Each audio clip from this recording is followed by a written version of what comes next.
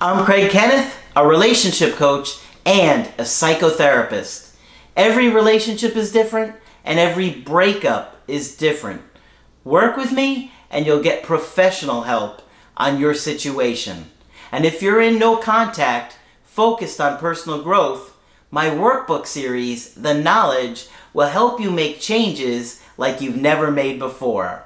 Available now at AskCraig.net.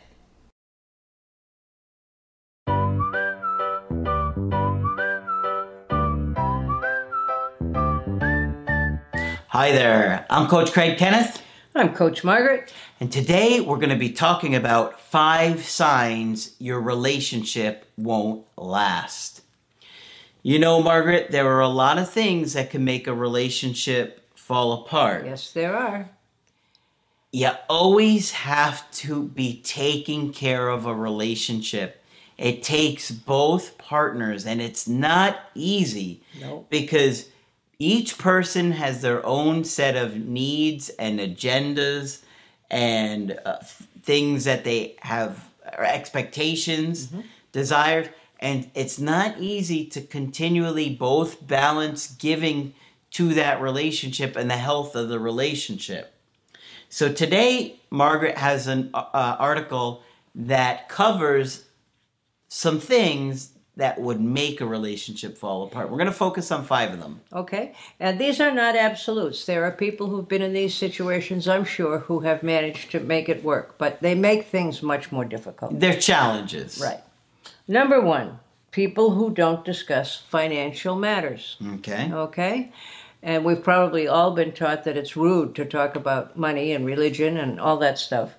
But if you don't discuss financial matters, it's going to come back to bite you. Now, if you're just dating, I just recently, in the last couple of weeks, heard of a couple that broke up because he decided that day it was her turn to pay. Obviously, and she did not expect that. So obviously, that had not been worked out beforehand. I mean, if you both work and she earns a salary as well, there are all different ways you can work it out. But it's a good idea to think about how people feel about money. There are people who feel that money should be spent immediately. There are people who feel that money should never be spent, like Scrooge in The Christmas Carol. And there are people in between. And there are people who have very different feelings around money, but they can work it out. Okay? Okay. But the bottom line is you have to discuss finances, no matter how awkward it feels. Yeah, money does lead to a lot of fights and breakups. And every once in a while I talk with someone who says they have no idea what their partner makes. Now, these are people who live together. You know, you need to know how much money you're working with and work on it together. And I can think of a couple I once knew who had very little but managed to brilliantly work together to make it work. All right? Those who fall in love with an illusion. And what we're referring to here is it's foolish to choose a partner relying solely on who they might become in the future. Okay? Yes. And that's the old illusion that we all have of we can change him, we can change her. If they're with me long enough, they'll be a little bit different and it will be wonderful. Yeah. In the end, those are your guesses and dreams, and you will have to live with who they really are. Yep. Okay? Because you cannot change people. A lot of times people fall in love with their potential, as they say, right? Yeah. He's going to go to medical school, he says, and he's going to be a doctor, and we're going to live an upper middle class life, and it'll be terrific. And he may decide later that he'd prefer to be a truck driver, and he would be happier that way. But whoever you're with, you're probably not going to be able to change. You can encourage them to grow, but that's different from changing who they really are. Absolutely. If you don't like somebody's character, bad habits, values, social circle, it's probably not going to work. I find that some people will invest years into a relationship thinking that that person's going to change. One day they will want to have kids. One day they will want to do this. One day, but they don't have. That's your agenda, not theirs. That's right. Okay. People who like to even the score, and as crazy as this sounds, I have known people like this. For example, a woman refused to have sex with a man, and he didn't buy her a birthday gift. So there. To punish her. That's right. That's this for that.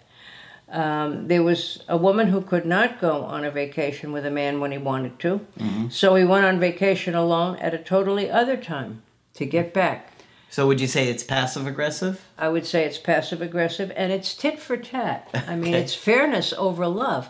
I mean, if you really love somebody, you'll give them a little extra, if you can. But you're certainly not going to punish everything for every time they're not perfect. That wouldn't be any fun at all. Yep. No one is willing to give up their wishes, so the partners play a game called you give me something and then I will give you something in return. And I have heard people do business like that, like it was a business arrangement they were dealing with and not at all a relationship. Yeah. I knew a woman once, and her car was on the fritz, and her boyfriend told her that he could drive his car, but only to go back and forth to work. What kind of foolishness is that? She can't go to the grocery store, And the rates will rise until somebody gets smart and leaves the game, ends the game. True love doesn't tolerate competition. You either mutually invest or you drown each other. Okay? Okay. What's the next one? Another one that we often see is a star and an admirer. Okay? Okay. In such a relationship, one partner is selfish and requires unquestioning veneration from the other. Adoration, veneration, all of that. First, the other partner indulges them and takes care of them until the demands of the star increase many times over, and the person does not receive anything in return. So it's a very one-sided relationship. It's a very one-sided affair. But I'm sure the person who's the star thinks they deserve it and they're worth it. Yeah. There needs to be a balance of energy and support if you don't want the relationship to be doomed. In other words, the star is going to have to do their end of it, even though they're a star. Or eventually the person's going to walk out on them. Yeah. Okay. Last one? Partners with conflicting interests. Now, people who love each other genuinely can have very, very different interests. And to some extent, although they say opposite attracts, that's true in some ways, but you have to have some similar interests and goals if you want a relationship to flourish. Yeah. If a woman wants to have children and the man doesn't, that's pretty conflicting. And of course, we hear that all the time. All right?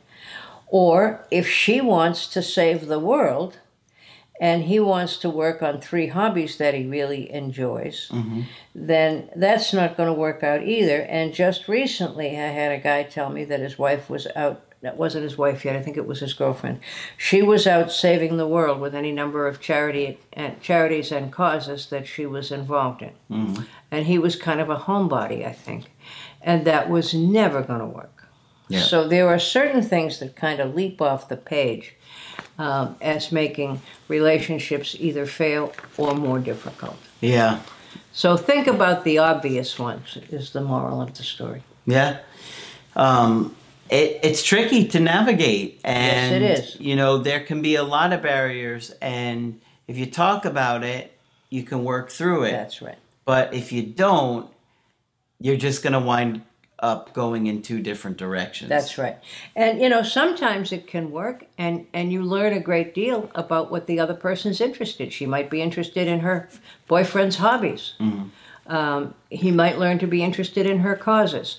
There are those things. But if you can't work that out, it's going to be a deal breaker eventually. I think so, too. Yeah. Okay, so hopefully you found this one helpful. Of course, if you want to get our help personally, just go to my website, askcraig.net. Sign up for the coaching option that works best for you. I do email coaching and I do Skype. Margaret, of course, is available for Skype coaching. If you feel that I could be helpful, please feel free to sign up. Just click on Margaret on the top of the website to do that. But that's it for this video. I'm Coach Craig Kenneth. I'm Coach Margaret. And we will talk with you soon.